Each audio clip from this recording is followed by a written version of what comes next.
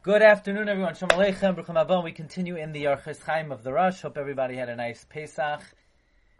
We are up to Ois Tzadi Gimel. Al tate es chavercha miderech tova el derech ra. Do not turn away your friend from the good path to the bad path. Kugoin mesis, to be a seducer, umadiach, and to cast him away from Judaism, ukiyotze bezeh, or the like. Now this is a very odd comment. The Rosh, as we mentioned, wrote this for himself. And presumably, this is like extra pious practices. I think we would all be surprised if the Rosh said, try not to be a serial killer, or, certain things we're assuming that we're good with, and the Rosh is trying to encourage us for higher levels. So he says, don't seduce people for Avodah Zarah.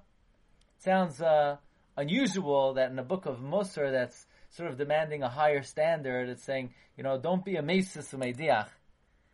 So in the Perush Or Yechezkel quoted by Rav Goldberg, he brings that the Alter of Kelm, when he would read this line, he would sigh, and he would say, who even knows what could be included in when the Rosh says, ukiyoytze vazeh, or the like, because being a mesis mediach is a wide-ranging, can have a wide-ranging gamut.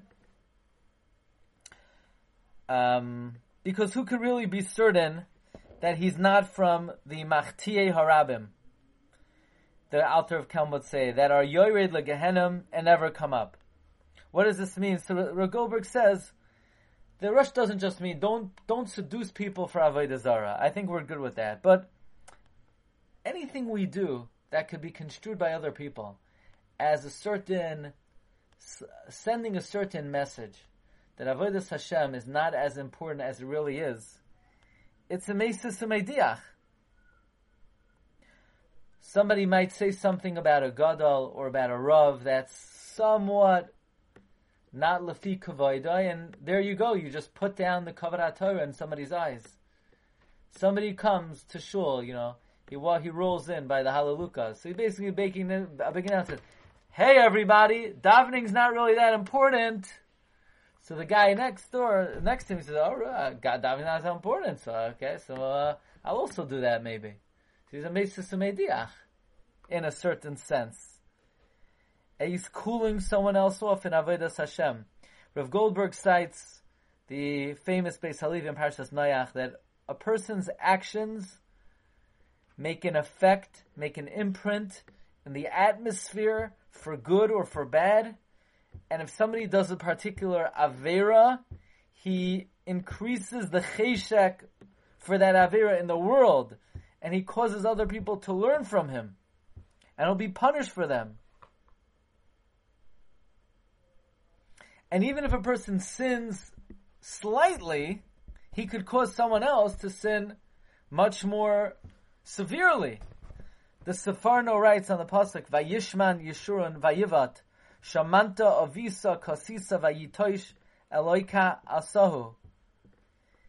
Shamanta of Avisa means when the Talmidei Chachamim become a little bit too overindulgent in the physical pleasures of this world, and then they deviate from dakos hoemes, because once a person is too immersed in taiva, then their profundity of analysis of ruchnius is somewhat clouded.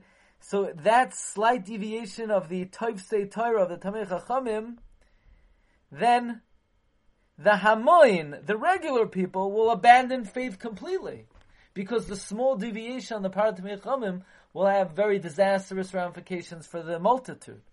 So that's another example. Somebody might be serving Hashem on a higher level, looked up to, and with some slight slackening, they have an influence on other people. So that's so the Rosh is saying, don't turn away your friend from the bad, from the good to the bad. It's like, in a way, a mesis mediach. Tzadi Daled. Al toichal achila gasa. Do not eat excessively. Ad shetamale kreischa. Till you fill your stomach. Ki harbe chaloim ba'am aroi v'achila. Many illnesses come from abundant eating. Rav Goldberg quotes from Chaim Kanievsky in Hasamar Choisav, who brings the Gemara in Gittin, eat a third of your capacity, drink a third of your capacity, and leave a third empty. And the Rambam writes, Perek Da'at Hilchos Deis Halacha Tezvav, most illness comes from bad food or excessive food. That's the Rambam. Most illness comes from eating too much or eating bad, unhealthy food. What does overeating have to do with not seducing your friend? Maybe exactly the svarno we just mentioned, because when great people overindulge in eating, and that causes them to lose their profundity of seichel, so that slight deviation could cause an effect on other people in a more dramatic way. Sadi, hey, al tihi b'soive yayin b'zoyle basar. Do not participate in parties of excessive drink, in gluttonous eating of meat, pentishkach es beirecha, lest you forget your creator, v'techta, and sin. Now, the language of the Rush implies, says Rav Goldberg, that the reason why you should not participate in excessive eating is because it could bring you to forget Hashem and then you'll sin. But as we know, the Ramban in this week's Parsha, Kedoshim Tiyu, he says overeating itself is a violation of Kedoshim Tiyu. But the Rambam, the Rush says, Al Tihi, he's not even saying don't eat, don't even be there, don't participate in such a, when the guys are going out for all you can eat night, the Rush is not saying not to also get a plate for all you can eat, he's saying not to go. Don't participate in such a thing.